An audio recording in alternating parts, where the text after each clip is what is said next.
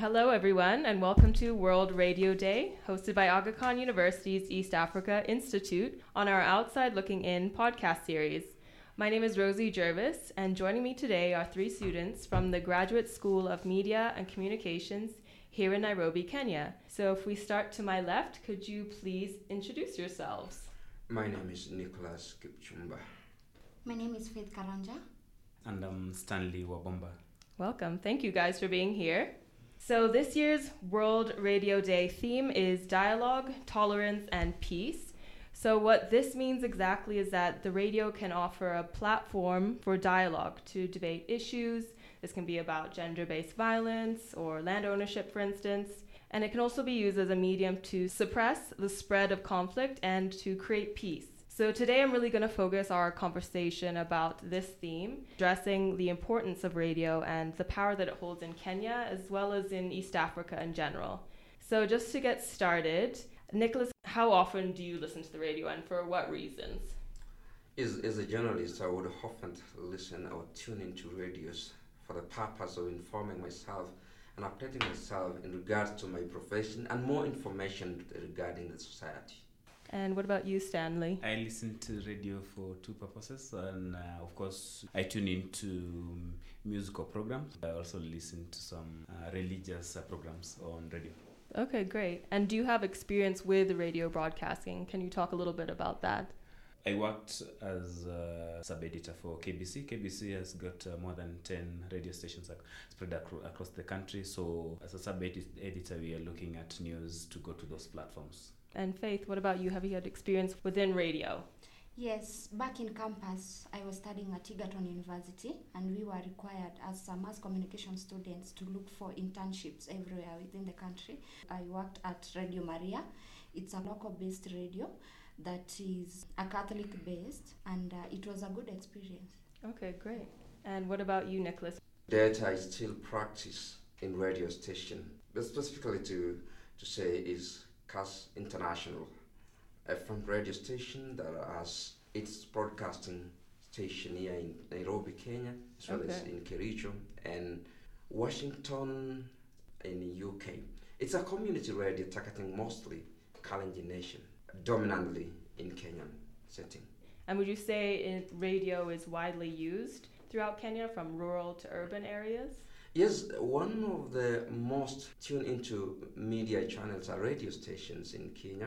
And apart from 3 or 2 national radio stations, most of the community radio stations are widely popular and they are tuned in from, of course you realize that Kenya has about 43 communities, ethnic communities, and most of these stations have their community radios. And what exactly do people utilize the radio for in Kenya?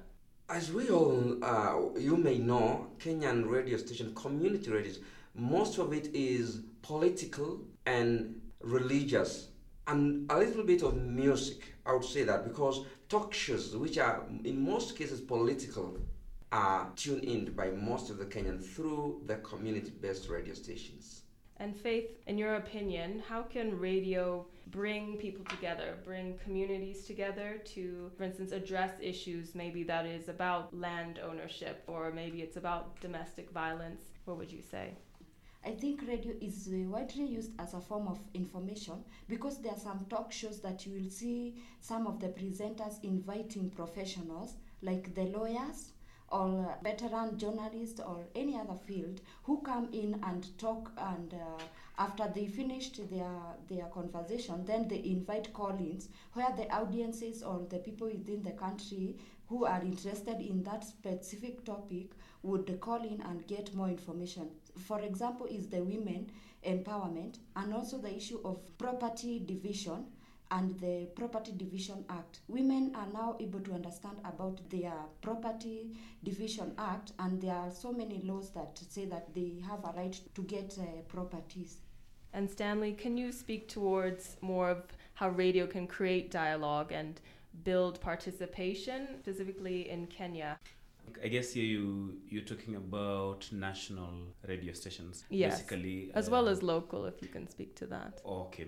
This is through programs that radio have. Programs are usually tailored. Most radio audiences are said to be between morning hours and evening hours. And the beauty about radio is that it's portable. You can carry it anywhere. You can listen to it while doing so many things. Radio stations do this by inviting resource people to the studios, and even before that, they do what you call promos to highlight what will be the highlighted probably on a specific day, so that you can whip as many people as possible to get to listen into it. And of course, you can do this by even informing the people what you're going to discuss and who will be on the panelists, and even invite them to send questions in advance. And of course, just to add on to that, you mentioned about like for instance increasing the number of girls in schools or reducing domestic violence. Yes. This is a topic where you've as radio, you've got the power to call a relevant authority. You can call the cabinet secretary, you can call the principal secretary, so that questions are posed directly to him while he's holding on the other end. On the radio. On the radio, yes. So yes. on the other end of the call, you'll project that by the time you're doing with this, the official should be able to do something about the said issue. I think also calling in a health professional will be able to empower women and younger children and tell them what they need to be on family planning, health, maternity issues, so many things about health. If you call in a professional, I think it will be very important. And in what ways can radio be utilized to, I'm thinking of like in conflict areas. I'm from South Sudan, my father's from South Sudan, and I'm just thinking, how can the radio be used to create peace and bring people together in tense times, just like now where there's a civil war?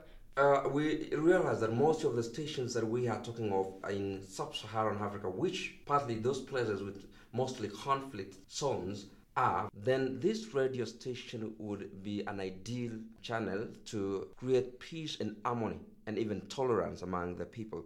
This is by using the opinion leaders. Remember, in most of the sub-Saharan Africa, they are kingpins. Their political leadership is segmented. For instance, what you're talking about, Sudan. There are sub-tribes or ethnic groups that have their leaders. And these leaders, if they are brought on board in radio programs, they can be able to address these people, and they are able to bring calmness and peace. An example is Kenya. We had almost a breakdown of the Kenyan social fabric during 2007. And leaders came on board to speak. And when they spoke, peace prevailed. And this could be the case in southern Sudan and even in Somalia. Okay, my view would be in conflict management, radio can play a key role by being professionals. Your code of conduct, your license requires you to adhere to specific ways of doing your business. And of course, one of them is fact-checking. So that, for instance, whatever you're broadcasting is factual, so that you don't instill more fear and fan more of this conflict. And two, you can also involve authorities. Faith, do you have any final last words before we wrap up? I can also say that journalists themselves should also take their role. They be the role model, because most of them also have seen journalists taking sides. If he's from the community that is aggressive of something, maybe they have lost an election or something, you will see somebody taking sides and also becoming part, like you are reporting on this in steering. So we can also be moderate in our way of reporting. Okay, that's great. Thank you. Well, that comes to at the end of our discussion on World Radio Day. I'd like to thank Nicholas, Faith, and Stanley very much for joining me here today to inform everyone on the importance of radio and to unite people together all over the world. So thank you. Now, if you have any comments on what you've heard, feel free to leave a message on our EAI Facebook, Twitter, or SoundCloud accounts where this podcast is featured. And remember to stay tuned for upcoming episodes on the Outside Looking In podcast series.